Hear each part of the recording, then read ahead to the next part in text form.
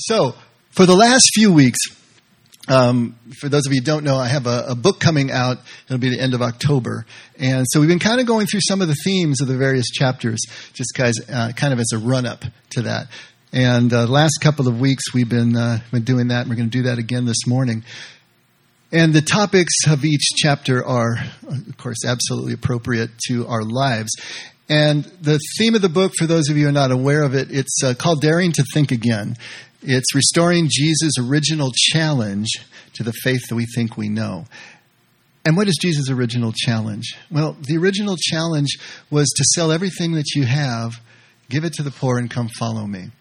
And we take that to be given to a specific person who had great physical wealth and great power in his community. But really, on a spiritual level, it is the call for all of us to let go of everything that we think we know, in preparation to be able to bring in a new truth that comes from such a radically different place that if we don't unlearn first, we will never be able to get what Jesus is talking about or to go where he's trying to take us. And so this idea of making the descent before you can make the ascent, or as we were talking about last week, that God's love is so absolutely all-leveling, indiscriminate, poured out equally on everyone, that if we're not willing to be leveled first, which means the death of our egoic mind and all its schemes and all of its plans to rise head and shoulders above everybody else and be bigger and better and beyond, unless we're willing to just let ourselves come down to ground and realize we're just the same as everyone else, no better, but no worse, then we can start to have the first inklings of what this absolute love is all about that takes no notice of our accomplishments. We're not loved because we're different. We're loved because we're the same. We're all the same in God's eyes from that point of view. And so making that descent, emptying out, which Jesus did, first of all, with his birth, he did it in the wilderness. There are themes and cycles throughout the narrative of Jesus' life in the Gospels where he is descending and then ascending, and then, of course, descending into the grave and ascending on Easter Sunday. So those motifs are there, and they're all throughout the Bible. I mean, what is Jonah going into the belly of the whale? What is Moses going into the backwater of the Midian for 40 years to be a shepherd before he comes back to lead his people? Noah going into the ark for 40 days and 40 nights. All of these are the same motif, the same shape of the journey. And if we're not willing to take that journey, if we're not willing to make the descent, then we can't make the ascent on the other side. God's love levels before it lifts. And we have to accept both sides of that equation if we want to go where Jesus is going. So 2 weeks ago, we talked about trust. And the name of the chapter was Free Fall, and it had to do with a skydiving adventure of mine, but as a metaphor for life. And each one of these chapters, these 12 chapters that deal with a specific topic, I state a challenge, or I state a tradition first. A traditional way that we in the West have looked at certain issues. And then the whole chapter is an adventure, kind of a journey through a different way of looking at that same thing from Jesus' point of view as a first century Hebrew. And then coming out with a challenge on the other side. So there's an epigraph at the beginning of the chapter that states the tradition, and then there's another one at the end that states the challenge. So in trust, the challenge or the tradition was that the goal of spiritual practice is clarity. The goal of spiritual practice is clarity. The more we understand, the more we trust. Now, from a Western point of view, that sounds pretty straightforward. We're searching for clarity. We want to know the answers. And the more that we understand, the more that we're going to trust. But as we went through the journey of trust, looked at from a different point of view, the challenge was that mental effort has nothing to do with trust. That, if I could read my writing, it would be better. That repeated experience alone creates a sense of risk-freeness that we call trust. So it's not about trying to grab onto something mentally. It's about the repeated experience of trustworthiness of God or someone or anything before we finally learn to trust. In terms of love, the tradition was God created us to love him back. I heard that ever since I was in grammar school with the nuns, right? God created us to love him back. And the more we love, the more God loves us. The more we love, the more God loves us. And so that sounds kind of logical to us, but as we went through our journey, it's God is love without degree or condition. unaffected by anything that we do. We can't make God love us any more or any less. We can only receive more or less. And so it's taking the idea that we think we know about these issues and turning them around, using Jesus' teaching as the basis for it all, and a lot of stories and everything else as besides. So today I wanted to talk about presence. Presence is is just absolutely key. The older I get, the more I realize that presence is at least 95% of the spiritual journey, if not closer to 100%. There may be other factors in spiritual journeys, of course, but presence is the ticket in the door. It is the absolute prerequisite. It's the ground of all being. If we can't learn to be present, then nothing else is going to take hold. So the tradition about presence is that church, prayer, and worship create sacred space, places we can go to meet God. Does that sound pretty rational to you? Okay, let's take a little journey and see if there's another way that we can look at presence. Church, prayer, worship create sacred space, places we can go to meet God. The implication there is that if there is any place that we go to meet God, what about the place we were before we went to meet God? Is that a place we can't meet God? Is that unsacred space? We have to think more deeply about what presence really means in order for us to dive into what Jesus is trying to show us. Several years ago, it's getting to be a lot of years ago, I was much younger then, took a trip out to Death Valley, and I still had my Vanagon. How many of you remember the old Vanagon? You know, yeah, it's like a 84 Volkswagen Vanagon with all the seats out in the back, so it was just like a big empty space. Drove out to Death Valley with some students that I was working with at a local Bible college, and I really wanted to see the stars. I hadn't seen a dark sky in decades, it seemed like. And so we left and timed it so that we arrived in Death Valley at about 11 o'clock at night. And it was late summer. Late summer. We wouldn't go there in late summer. It was late winter. So I think it was February when we went out there. And, it was like high 70s when we got there at 11 o'clock at night. And I don't know if you know anything about Death Valley, but it's kind of a convection oven, the way that it's shaped. And so it keeps the hot air circulating throughout. So during the day, if it's 124 degrees at 4 p.m., then it's 122 degrees at 4 a.m. It just does not cool off. It's just the most amazing thing. But we get there, and it's about high 70s, and we go into the city of Stovepipe Wells, and I use city lightly. It was just a collection of buildings, but Stovepipe Wells. And I knew that there was a dune field just a few miles out of town. So one of the kids, went to bed and copped out. But the rest of us, I think there was 4 or 5 of us, we drove out to the dune field, pitch black out there, and parked on the side of the road, got our flashlights, and just started walking into the dunes. I don't know how many 100 yards or so, until you couldn't see anything but dunes all around you. So there was just dunes. There was a ragged line of mountains, real rugged mountains off to one side, and then the city lay on the other side. But nothing but just darkness. And of course, we're watching for anything that slithered or looked poisonous in the little space the flashlights threw on the dune. Watching that. Found a dune, sat down, turned off our lights, and just waited for our eyes to adjust. And I still remember that sand was cold, really cold, and was fine like talcum powder. It wasn't like beach sand. It was just had this different sort of quality to it. I guess after been pummeled by the wind for millennia, just grounded into this fine powder. And the air was warm, the sand was cold, and we're sitting there, and as our eyes adjusted, that whole expanse of sky just opened up. Just incredible. And if you've ever been to a place with a really dark sky, you know what it looks like. It's almost like there's more light than dark in the sky. It's like the blackness is in the minority. There are so many lights. And then the whole band of the Milky Way just angles across, and it's got colors in it, and it just stretches across. And as you watch it, the whole sheet is turning. You can watch stars actually drop down, to the west and rise in the east as this whole thing is turning. And it was just an amazing experience. And I felt closer to the stars while I was sitting there.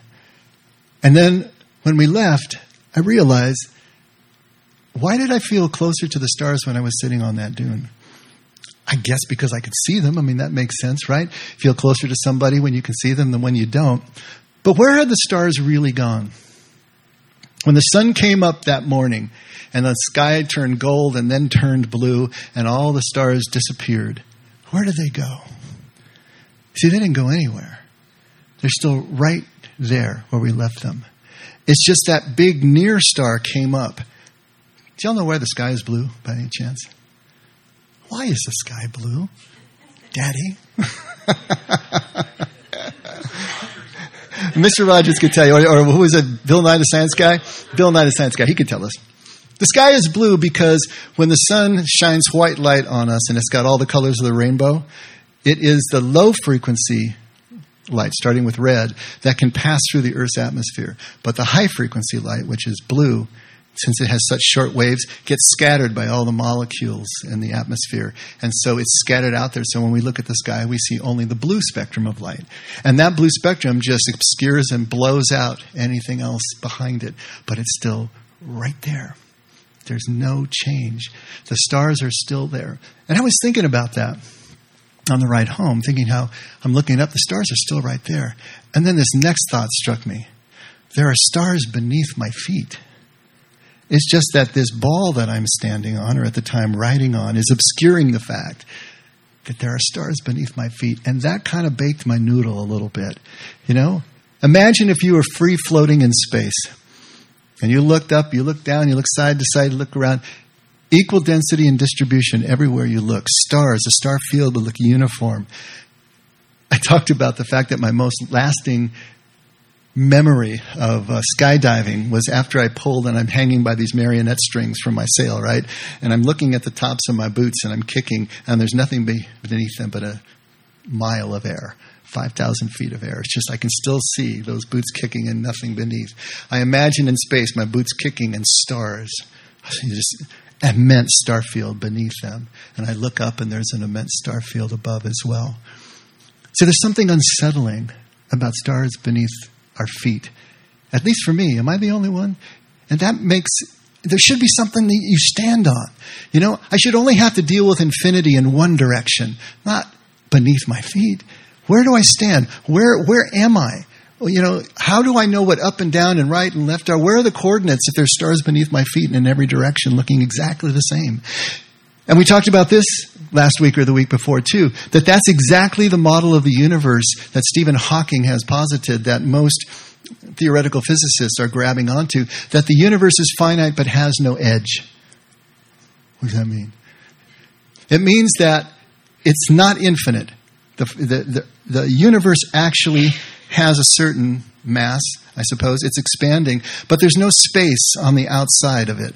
It's creating space as it expands, essentially like a gigantic black hole. And if you go far enough in any one direction, you never have the stars thin out and you can look back at the ball of the universe. You'll end up back where you started again. It's just like traveling the inside of a ping pong ball. No matter where you go, you'll end up back where you started because space is curved over on itself, or this has created a ball of space, if you will. I know it's a little bit mind-bending, but here's the most important reason that I even bring this up. Why do you bring this up? It's because in such a scenario, anywhere you are in the universe looks like any place else in the universe. The stars are always equal density and distribution in every direction, which means that mathematically, any point in the universe is the exact center of the universe because no other position makes any sense whatsoever. And of course, the analogy to that was God's love. That God's love, equal density and distribution. Wherever you are, you're still in the center. But we have to think about presence in the same way. I mean, can you really separate presence from love anyway? Pure presence is love. Love is unity, connection. And so all of this is related. And I love the fact that science, as we go deeper and deeper and probe deeper and deeper, both into the micro and into the macro, science and spirituality, religion, are coming closer and closer together. It's like our scriptures took this leap 4,000, 2,000 years ago intuitively to really say, everywhere you are is in the center of God's love because God's love is absolute and infinite. And now science is catching up to the same idea from the physical side. But wouldn't it make sense that God created a universe that reflected the allness of who he is anyway? It reminded me of in 600 BCE, there was a archaeological discovery, but it was an architectural or engineering wonder of the world, where there was a mountain that they needed to run an aqueduct through. And so the ancient Greeks at Samos, they had two teams that dug from opposite sides of the mountain. And nobody knows how they did it, because they didn't have magnetic compasses, to our knowledge. They didn't have modern instrumentation or satellite hookups to know where they were going. They had some kind of calculations they were doing, and they're just chopping away in the dark. And when they met in the center of the mountain, the ceilings were only 4 centimeters offset, after having dug almost a mile in both directions. Amazing. But this is what happens when science and spirituality, digging from their opposite sides of the mountain, when they meet in the center of all God's things, and they're saying the same thing. This is really cool. This is what's happening. As we approach truth, we are approaching the one truth. And whether we're approaching it from science or approaching it from spirituality or even religion, we're going to get to the center of all God's things, because no other place makes any sense. Every place is the center of all God's things. And so, I guess the question we need to ask ourselves is God's presence really like the stars? Is my analogy sound? Does the analogy hold? Well, let's take a look at Matthew 28. This is the very last verse of the very last chapter of Matthew. And Jesus finally says, I am with you always, even to the end of the age. A beautiful promise, spoken to his followers who are feeling like abandoned sheep at this point. They were abandoned at the crucifixion, they thought. They scattered. And then when they see him again and realize he still lives, now he's leaving again. And they're feeling scattered and lost again. And he gives them this promise, I am with you always, even to the end of the age. And here's the kicker. If Jesus and the Father are one, then it's a package deal. It means the Father is with us always and to the end of the age. This is a promise that he's making. Take a look at Exodus 3 and see the same idea in a different way. This is Moses at the burning bush. This is when he's in his descent, when he's in his unlearning period, and he's been herding sheep for 40 years, basically. And he's built a family and done all that as well. But being alone, as shepherds are, sometimes for weeks or months on end, driving their sheep to pasture, someplace where they can get the food that they need, he developed what many Jews call the shepherd consciousness, which is living in that kind of solitude and that kind of silence, but still having to be wakeful and watchful over the sheep, creates a different kind of awareness, a different kind of presence and consciousness. So as Moses is walking and he sees the burning bush, that in itself was no big deal. There are creosote bushes and other bushes that do spontaneously combust in the desert. But he notices this one because it's burning, but it's not being consumed, which means he was present enough and aware enough to notice something different about that. And then he says, I got to turn aside and see what's going on here. Something different is happening. And this is when he has his encounter with God. This is sacred space. Take off your shoes, holy space. And Moses is told by God to free his people, of course, and Moses objects and has this debate with God. And finally, of course, he agrees to do it reluctantly because he feels he isn't the person for it. But then he objects one more time and says, wait a minute. You're telling me to go out to my people that I haven't seen in 40 years and telling them to do all of this? Who in the world do I say is sending me? Where's your credentials, Lord? Where's the resume? Where is the ticket that gets me in the door here? Then Moses said to God, behold, I am going to the sons of Israel, and I will say to them, the God of your fathers has sent me to you. Now they may say to me, what is his name? What shall I say to them? And God said to Moses, I am who I am. And he said, thus you shall say to the sons of Israel, I am has sent me to you. Okay. What is going on here? I am has sent me to you. In Hebrew, haya asher haya. Haya means it's kind of the verb to be. It means to be, to become, or basically to exist. It is a word for basic being, if you will. And in that particular format, I am. Asher is a relative pronoun that's kind of an all-purpose pronoun. It can mean who, which, that, what. It can mean anything. So basically God is saying, I am who I am what I am that I am which I am. In other words, he's talking about pure presence. He's talking about pure existence. He's talking about presence itself. Who God is presence at the core. Presence is the ultimate reality of everything, if you will. And so what he's telling Moses is, this presence has sent you. This self-existence has sent you. This God who cannot be broken down into any constituent parts. The Jews called God the one with no opposite. There was nothing that you could do, ineffable. Ian Sof later, the Jews called it, which was that ineffability of God. And so here is God giving him this idea of pure presence. Who I am is presence. You can't escape my presence. The presence is everywhere. There's nowhere you can outrun it. There's nowhere you can go where it is not at. I love Brother Lawrence, who said, even if I found myself in hell, the presence of my God would turn it into a paradise. You see what he's saying? There is no place. Maybe he's using a little bit of hyperbole there. But he's saying there is no place that my God is not. And if I am present to my God, I am in paradise. Wherever I am. Wow. That's an incredible statement. One that most of us are probably not ready to embrace just yet. And yet, it's both a promise and it's an expression of God's nature. The nature of presence, what God is. But how are we supposed to understand that? How is God always present to us when we don't feel that God is present to us? In fact, we often feel that God's 1,000,000 miles away. I mean, this sounds really good in theory, Dave, but what is going on here? Because I'll tell you what, my life is difficult. And the more difficult it gets, the more I feel that God is nowhere to be found. If the tree falls in the forest and no one is there to hear it, if we don't feel God's presence, is it really there?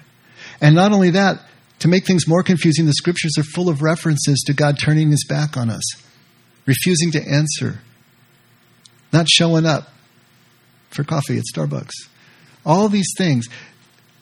How are we supposed to parse that? How are we supposed to put all this together when our own experience tells us that God isn't always present? And we see that echoed in the words of Scripture. How are we supposed to deal with that? Take a look at Matthew 27, verse 46, Jesus on the cross. About the 9th hour, Jesus cried out with a loud voice saying, Eli, Eli, lama sabachthani, which means, my God, why have you forsaken me? There it is. There is the classic formulation of it. Eli, Eli, lama sabachthani in Aramaic. Did God abandon Jesus? That's a big debate in Christian circles, among Christian scholars. That's a big debate. Did God abandon Jesus on the cross? You know what one of the arguments is? That was the moment that Jesus became sin. He became sin of all mankind. And so God's holy presence could not abide it, could not be in the presence of that sin. And so for that moment, yes, Jesus was abandoned. You probably know me well enough to know that I'm not really buying that. Really, when it comes to scriptural hermeneutics and trying to interpret Scripture, I like to use Occam's razor. And if you're familiar with Occam's razor, it's of all of the explanations for something, the simplest one tends to be true. I think it's pretty clear when we read other scriptures that state directly that God never leaves or forsakes us. Take a look at Deuteronomy 31:6. Be strong and courageous. Do not be afraid or tremble at them who are them, all your enemies, all those in the land of Canaan that you're going to be taking. For the Lord your God is the one who goes with you. He will not fail you or forsake you. And that's echoed at Hebrews 13:5. Make sure that your character is free from the love of money, being content with what you have. For he himself, God himself, has said, I will never desert you, nor will I ever forsake you. That's about as clear as it gets. Declarative. And yet we have all these other scriptures. How are we supposed to understand that? The simplest idea is that God is always present because the scripture says that directly. But he doesn't always feel present because the scriptures are written from a human point of view. The scriptures are reflecting the relationship that a people have with their God, a nation has with its God, and individuals have with their God. And there are times when our emotions and everything is going up and down and side to side. We're going to feel God. We're not going to feel God, like any other relationship we have. Whether it's a marriage, whether it's your children, you move into focus and you move back out again. And even though God is consistent, we're doing this. So we're in focus, we're out of focus. It makes perfect sense. This is what the scripture is showing us. The Hebrews don't try to resolve life's little paradoxes. They don't worry about it. They'll put right down in one verse and in the next verse something that looks like it's completely contradictory. But one is dealing with the reality, and the other is dealing with the experience, and they're not always the same. The reality is that God never leaves or forsakes us, but the experience is that we're not going to feel that presence. We're not going to feel that connection at times. And Jesus, being completely human, he didn't feel it then. God didn't leave him, but he didn't feel connected. But there's more to the story, because what is Jesus doing here when he says this? My God, why have you forsaken me? He's quoting the first line of Psalm 22. This is a song of David. And if you know anything about David's life, you know that his life was really hard. From the moment he took arms up against Goliath, everything was difficult from that point on. He got the notoriety, he got the position, but he also got everything that came with that kind of notoriety. And he was doing everything right. He was God's anointed, and he was loyal to the king, and yet the king was so jealous and so paranoid that David ends up exiled. David ends up on the run. David ends up running for his life through the mountains and living in caves. And he writes about it. My God, why have you forsaken me? What did I do to deserve this? Isn't that the most logical and the most human thing? Haven't you said that 500,000 times yourself in life? What did I do to deserve this? But there's something going on in Psalm 22, and Jesus quoting it is significant. Not only because it reflected exactly what he was feeling at the time, apparently, but in Psalm 22 there's an alternation, there's an oscillation that is taking place. Take a look at Psalm 22. My God, why have you forsaken me? Far from my deliverance are the words of my groaning. Oh my God, I cry by day, but you do not answer, and by night, but I have no rest. But then in the next stanza, yet you are holy, O you who are enthroned upon the praises of Israel. In you our fathers trusted. They trusted, and you delivered them. To you they cried out, and were delivered. In you they trusted, and were not disappointed.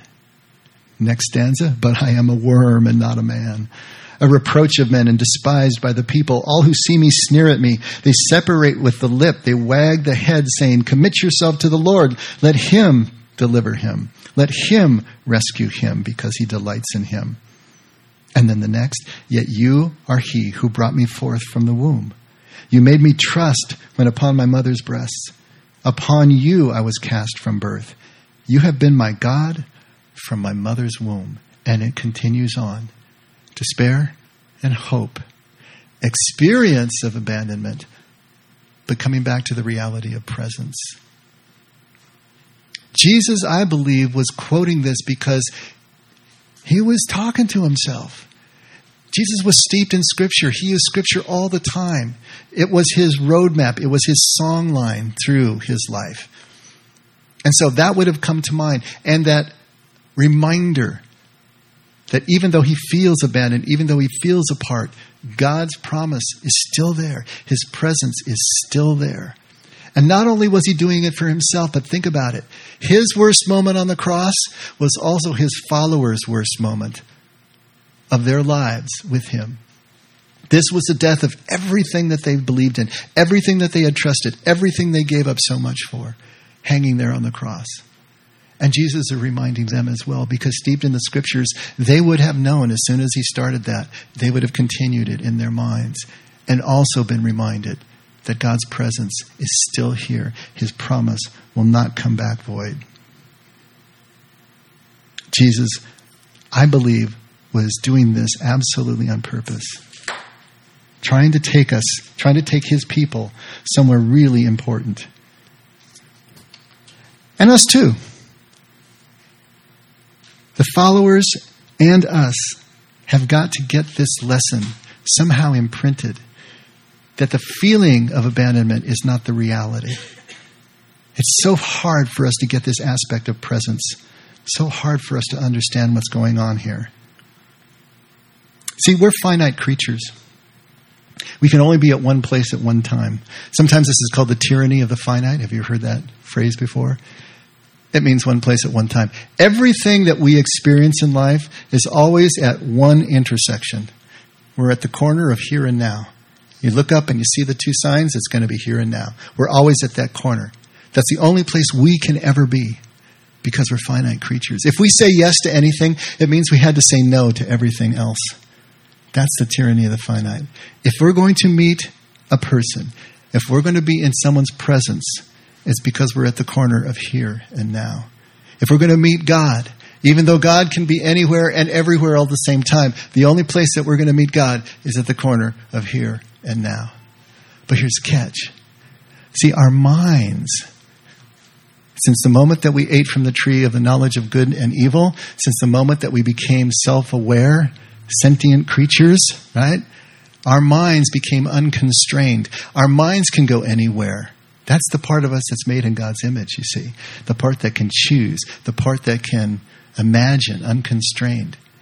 But as soon as our mind wanders away from the intersection of here and now, we're no longer present. We no longer feel the presence. And we can imagine all sorts of separation. That's the catch. Here we are. How do we stay in presence when our minds can obviously take us out? I wanted to give you just a couple of passages from the book and see if this kind of locks it in. If I'm here, I'm not anywhere else. What at first seems self-evident, a truism, with a closer look makes a huge statement about the value of our presence. We are finite creatures. We are only physically present here for a limited amount of time, and we can only be present one place at a time. If I'm here, I'm not anywhere else. If I'm here, it's because I made a conscious choice to be here and nowhere else. Out of all the possible places I could have been, I chose this place, this time, as the most important place I could be. What a statement that makes to everyone around me. The greatest gift I can ever give to another is the gift of my presence. With that presence, I am actually giving the very stuff of which my life is made. I'm giving my life away, laying down my life for my friends. Jesus said there is no greater gift than this, no greater love. The gift of our presence is the ultimate expression of love. I love you enough that being here with you is my highest priority. I said no to everything and everyone else in the world to be with you right here, right now. My finiteness makes such a statement possible. But there are stars beneath my feet. I remember as a kid lying in bed at night trying to process the elements of the Baltimore Catechism that the nuns had recited for us that day in school. God is, God always was, and God always will be. God is and God always will be were easy enough. I could picture a line beginning with the rumpled sheets on my bed and extending off forever and never ending. But always was? How does anyone picture that? How does anyone imagine something that has no beginning, that has always been, that always was before anything else that ever was? It's disorienting, disturbing, irreconcilable, just like the stars beneath our feet. We are relatively uncomfortable with the notion of infinity. We are relatively comfortable with the notion of infinity over our heads, of infinite number and extension in that direction, in one direction only.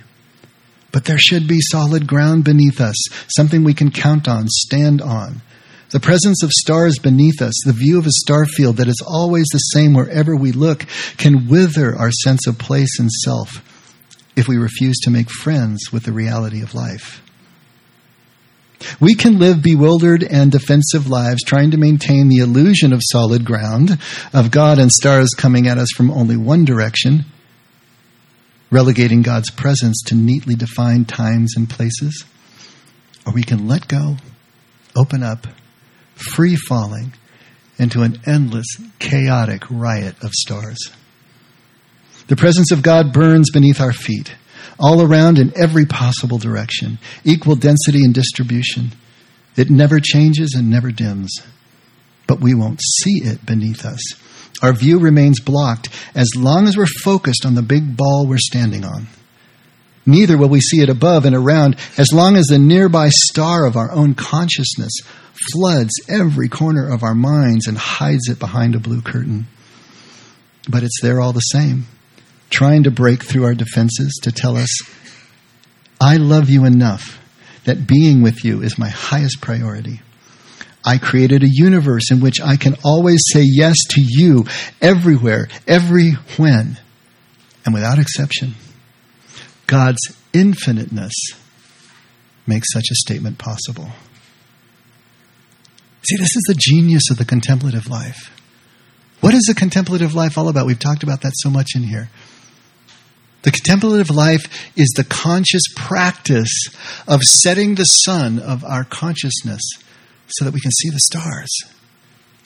When that sun comes up, when we're focused on our thoughts, all of the glare and all of the chatter, all of the scatter, all of the noise of our egoic minds, when we're focused on that, we can't see the stars. It's just a blue curtain up there. But in centering prayer, in the meditation, in the mindfulness, in the practice of contemplative life, we set that sun, let it go down, and get a really dark sky. So God's presence is there. But there's more to it, because there's stars beneath our feet as well. If we're always focused on the details of life, the physical details, if we're always focused on our worldview that we cling to and will not let go of, then we can't see past that ball we're standing on to see the stars beneath our feet as well. Infinity in that direction as well as above. And letting that play with us, letting that disorientation become a part of our life until it becomes something that we're familiar with, comfortable with, and will lean into. But the contemplative life does that. It sets the sun of our consciousness and it allows us to deconstruct the worldview that blocks the view of presence.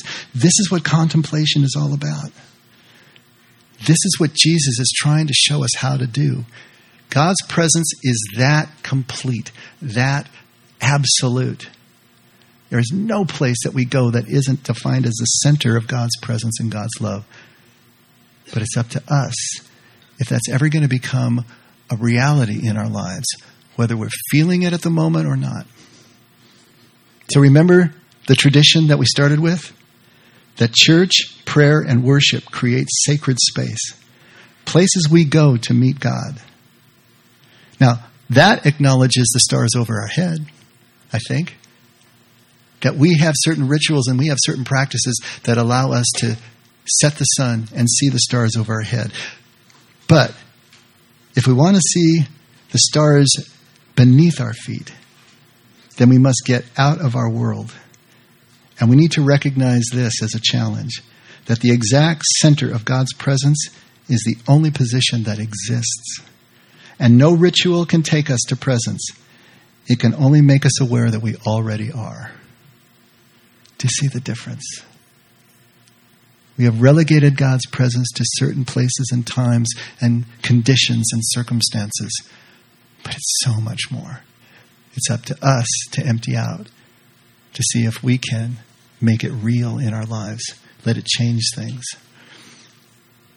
Last thing I wanted to read you was when this first started to take hold in my life. It was just after Marion and I were married, getting to be 25 years ago. So on Sunday, May 22nd, 1994, at 6:20 a.m., just a little bit OCD, am I? I wrote a journal entry and I wanted to read part of it to you. Almost ready to turn off the desk lamp. Last brave little star fighting to be seen through the lightning blue between the upper branches. Cold morning, cold dark apartment, very quiet. Little girl's asleep in the other room. The little star is gone now. Had to give up the fight against the big star coming up the other side of the sky, just starting to color the treetops. Light off. Cool blue cast over the pages now. 6:45. Time to shower, time to shave, time to wake you as slowly and gently as possible. Time for stretching and dressing and donuts on the drive to church. Time for the noise to begin. The day to rise up and roll over us, grow old, fade to evening, to give us just enough time to gather enough strength to get up and watch the little star lose its fight once more in the coming glare. And just now, in my silence, looking for next words, feeling the weight of the emptiness of not knowing exactly what to say, feeling myself at the end of myself with nothing else to offer this page or anything or anyone else, I hear soft footsteps, bare footsteps in the carpet behind me, and I turn to you, stumbling toward me, eyes half closed, arms out. I gather you into my lap, warm, smooth, hold tight, whisper in your ear. Groggy whispers back. Don't you see? This is life. I hold it in my arms. Precious, fleeting, unpredictable, untenable. It comes unbidden, stays as long as it desires, changes form without notice. And when we think it's over, when we think there's nothing left, soft footsteps come from behind and flow warmly into our laps and breathe new words into empty pens, new thoughts into empty minds, new fire into cold hearts. The little star is not lost. It's still there, burning with the intensity of 1,000 suns. It simply gave way for a time, a short time, to let us have day, warmth, variety, life. But it is still right there between the branches, between someone's branches as this ball turns. You are like this, Lord, burning brightly beyond the light blue veil, giving way to our daylight for a time while we live. I keep forgetting that you are here, that the veil is much closer than the sky, that I am not all there is, that when I am over, your soft footsteps will come and bring new life and words, if only I will pull you into my lap and hold you as though my life depended on it. Oh my God, my Lord, my life. Thank you. Thank you for being the tears on my cheeks. Thank you for being my little girl sleeping again in my lap, for my littler one in the next room and my bigger one away in the mountains. Thank you for this cold, clear morning, for the doves sitting in the top branches of the lightning trees. Thank you for my pen. Thank you for reminding me of my life. You are the unexpected, Lord. You are the ultimate surprise that keeps us guessing, interested, and alive. Let's pray.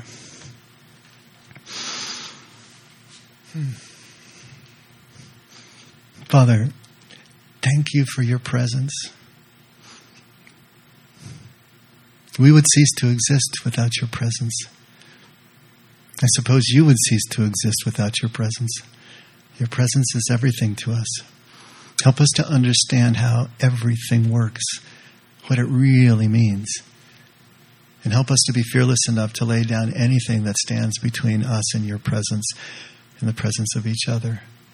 We want it all, Lord. We want your presence, Lord. Help us to be that courageous. Help us to use the example that you have given us over and over again in Scripture and in life, that this is the way of it. This is the shape of it, that we can do this. And what we find on the other side of our fears is a freedom that we never could imagine. Thank you, Father, for loving us, for never leaving or forsaking us. Never let us forget we can only love because you loved us first. In Jesus' name we pray. Amen. Let's all stand.